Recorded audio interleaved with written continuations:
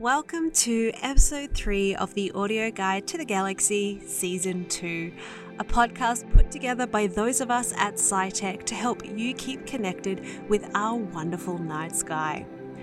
My name is Leah, one of the presenters in the SciTech Planetarium, and tonight we will be gazing close to the horizon to spot some interesting objects. First, getting up close and personal with the planet Mercury, and then finishing up with the large scorpion in the sky, Scorpius. This recording is timed to take place at 6 p.m. on any night of the week starting the 12th of June. So you can take this out whenever the time and weather suits you best. Just make sure wherever you are, you have nice clear views of both the western and eastern horizons. And one final thing. Make sure you are nice and rugged up in warm clothing.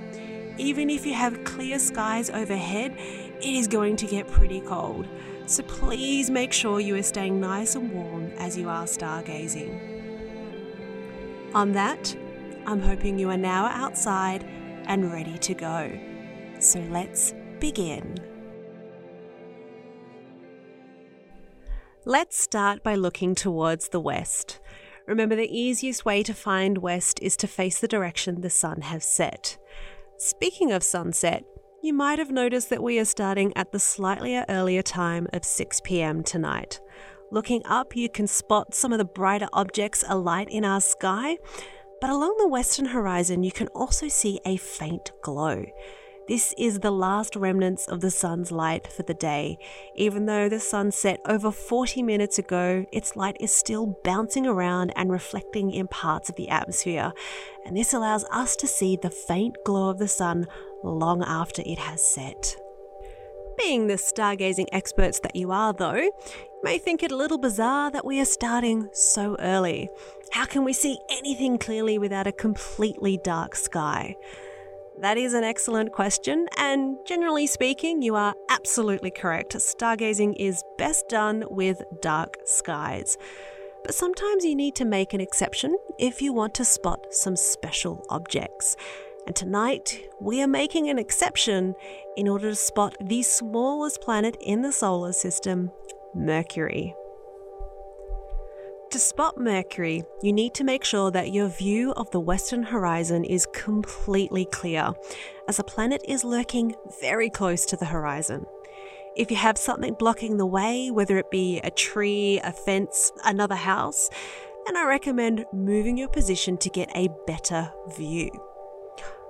Once you are in position, you should be able to see a bright, shining object almost directly west, with an altitude of roughly 20 degrees.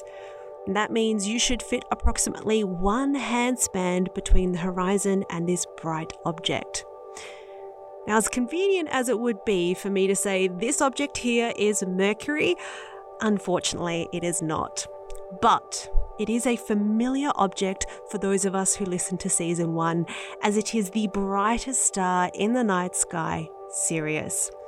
Sirius will be our guide tonight, directing us to Mercury. To find the small planet, draw a line from Sirius down to the horizon. From this point, measure out 40 degrees along the horizon towards the north. The easiest way to do this is with your arm out at full stretch. Place your left pinky on the starting point and then measure out roughly 1.5 handspans along the horizon towards the right. From here, just a little bit above the horizon, approximately 3 finger widths above, you should see a faint, sharp point of light. This is the planet Mercury. Now, for those of you who got the chance to spot Venus in the sky, you might find Mercury a little underwhelming. It is by no means as bright as Venus. This is due to 2 very important facts: that it's smaller and much further away. Venus is the closest planet to the Earth and also has an incredibly thick atmosphere that's quite reflective of light. On the other hand, Mercury at the moment is 104 million kilometers away from the Earth. making it 60 million kilometers further away than Venus. It's also 2.5 times smaller than Venus and lacks a smooth reflective atmosphere. Instead, it has a rough surface marked with countless craters. This all makes for a planet that appears quite faint in our sky at the moment. Even though that may be the case, it's still quite special to be able to see the planet Mercury, because for much of the year, it's hidden from view, commonly nicknamed the elusive planet.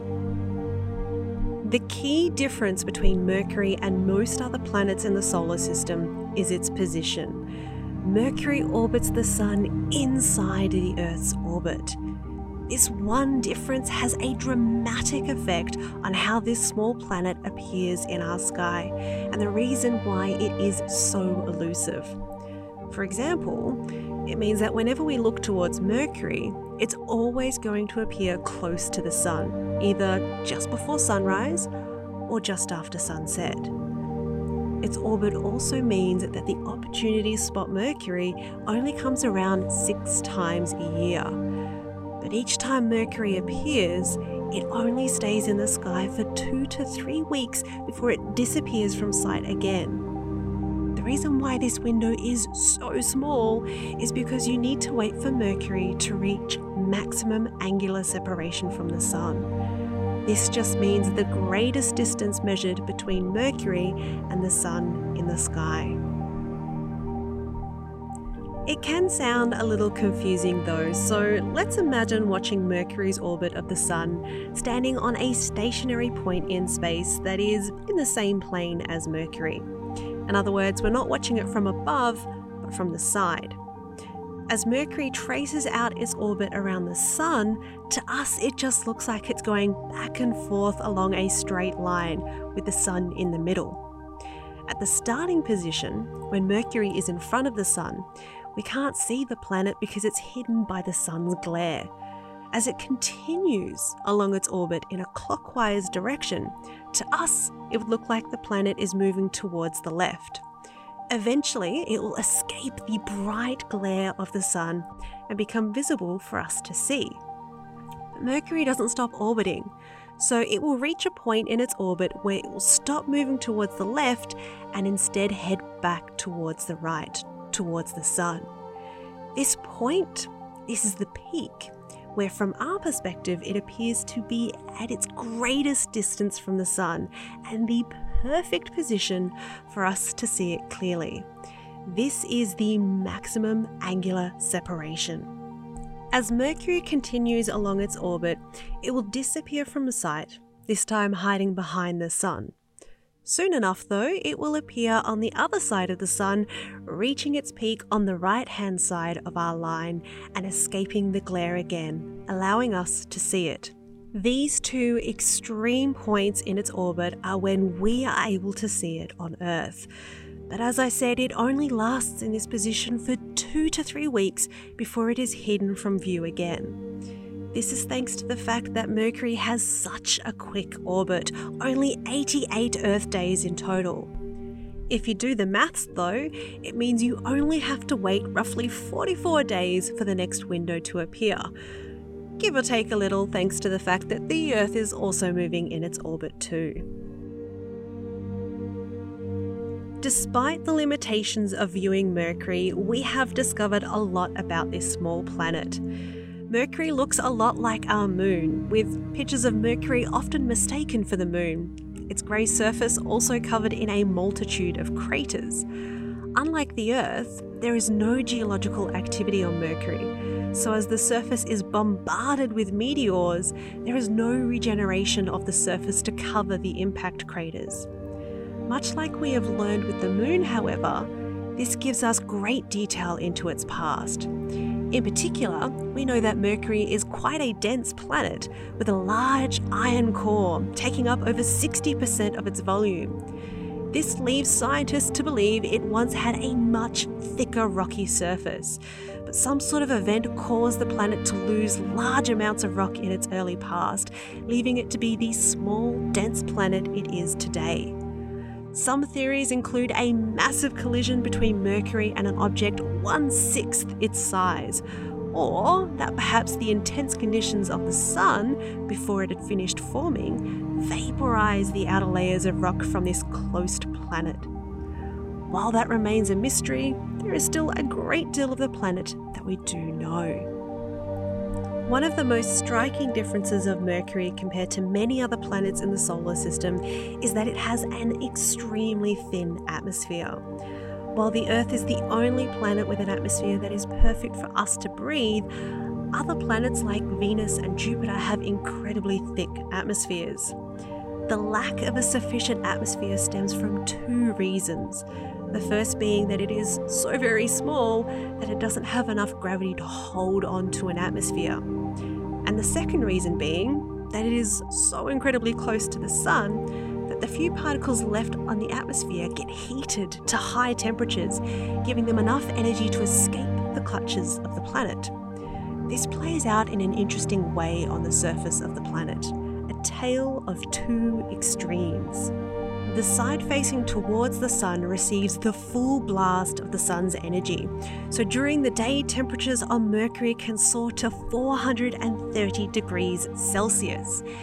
Yet, because the atmosphere is so thin, it doesn't hold on to that heat and spread it around the planet, meaning on the side facing away from the sun, the nighttime side, temperatures can get as low as minus 180 degrees Celsius. And to make things even more bizarre, one Mercurian day can last 176 Earth days, thanks to the fact that it takes 55 Earth days to rotate on its axis, yet orbits the Sun in 88 days. So it is rotating much, much slower than it is orbiting the Sun. If you were living on Mercury, one day on this planet would mean the equivalent of 3 Earth months in extremely hot temperatures, and then another 3 months in extremely cold temperatures. In the meantime, the planet has orbited the Sun twice, so you would have already had 2 birthdays in the space of 1 Mercurian day.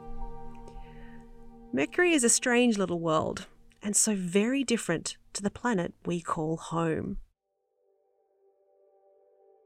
As fascinating as Mercury is, I want to now direct our attention to the exact opposite direction, towards the eastern sky. Just starting to grace our skies as we embark on the winter months is the mighty constellation of Scorpius. Scorpius, otherwise known as the Scorpion of the sky, is a spectacular constellation to spot and one that many can find easily enough. In fact, as you look towards the east, I wouldn't be surprised if you've already started to spot some of the stars that make up this special constellation. Let's work together though to map out the entire constellation. We'll start with the brightest star known as Antares. It is a bright red star that lies in the heart of the Scorpion. Facing directly east, you should see that bright red star sitting roughly 23 degrees above the horizon, or 1 handspan above. Keep in mind though that in the metro areas of Perth we have the hills towards our east, so Antares may appear a little closer to the horizon, perhaps only 3 or 4 finger widths above.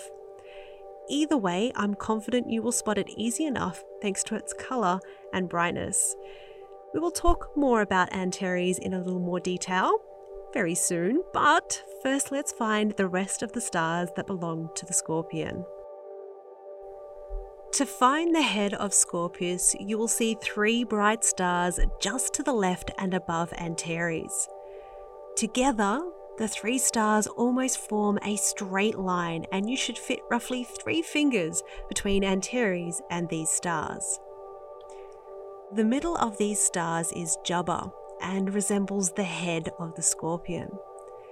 The name Jubba is a traditional name that originates from the Arabic word for forehead.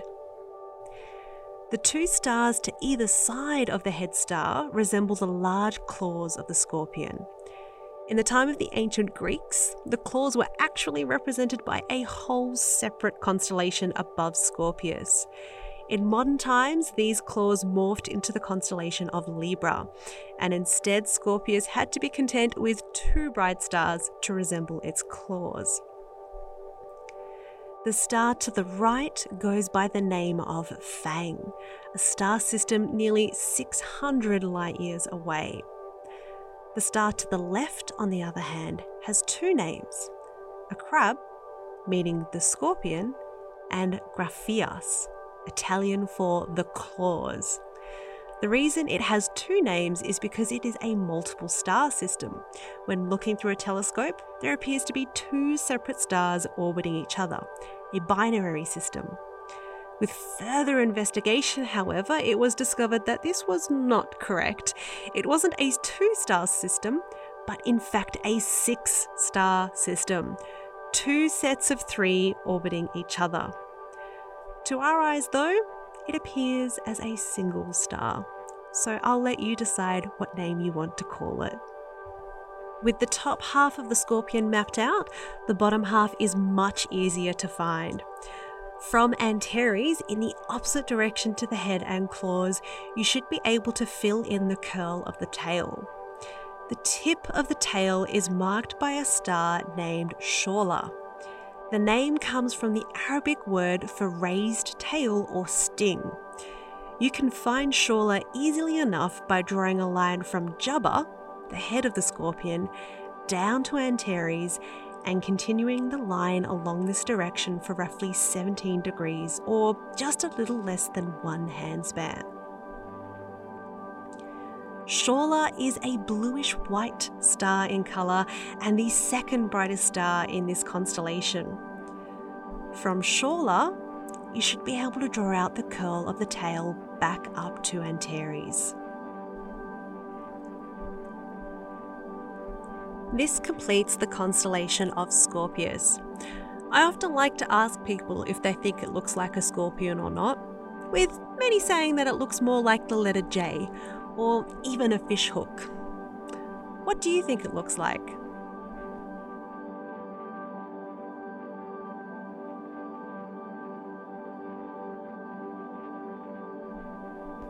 With the entire constellation mapped out, let's get back to the heart of it, the star Antares.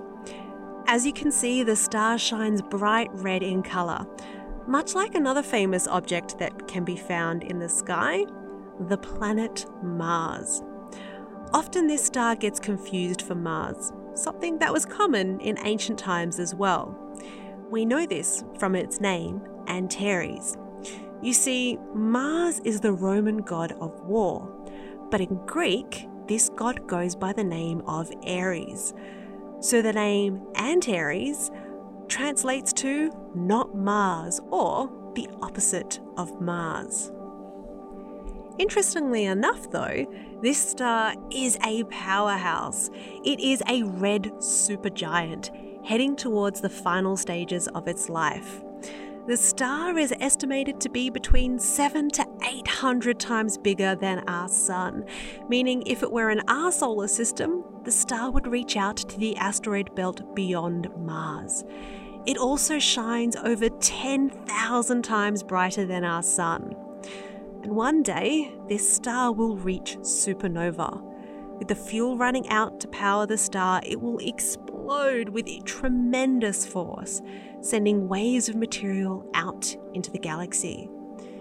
It is difficult to predict when it will go supernova, but when it does, it could shine as bright as the full moon. That is how powerful these explosions are, all this energy trapped within this star.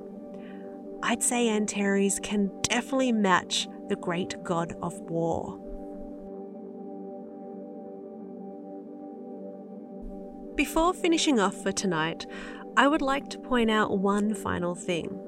While seemingly unconnected, other than the fact that they both lie close to the horizon at the moment, the constellation of Scorpius and the planet Mercury do have one thing in common.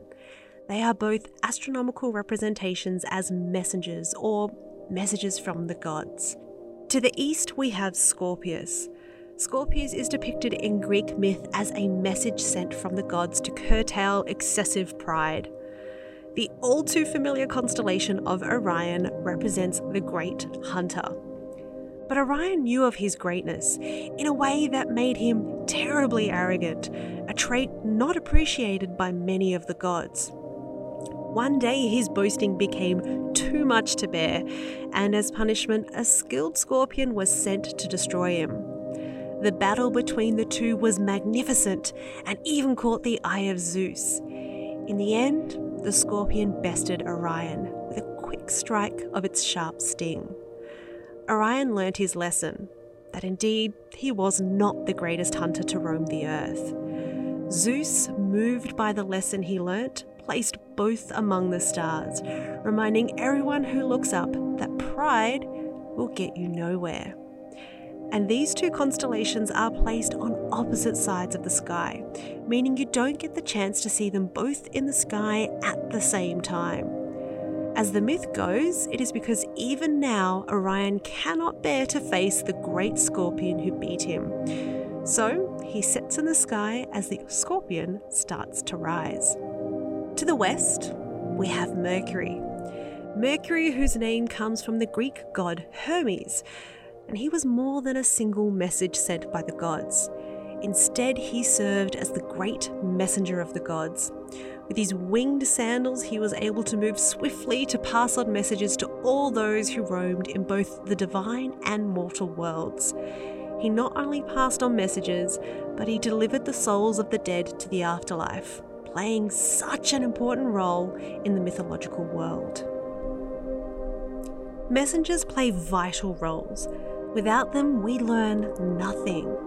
While we don't live in the times of ancient mythology, every time we look up to the sky, we see the messages of the universe written on waves of light.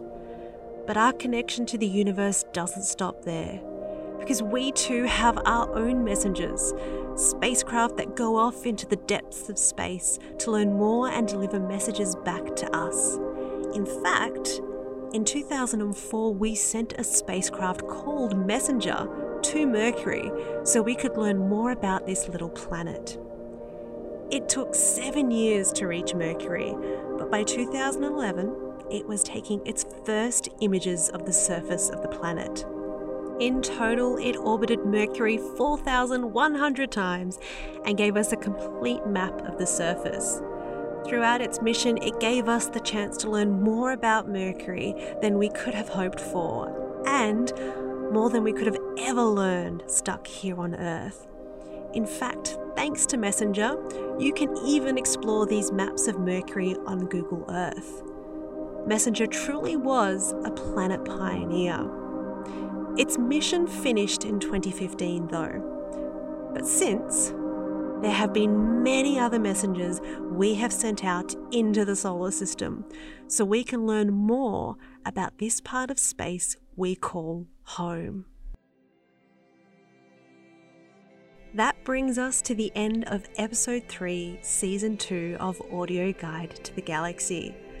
Tonight we got the chance to make the most of the small window to see Mercury, spotting the little planet that holds many mysteries. We then turned our sights to the east to see the great Scorpius rise in the sky. Between the two, we can be reminded of how important messengers are to our expanding knowledge of the cosmos around us. Good night, everyone, and remember you can find the universe just outside.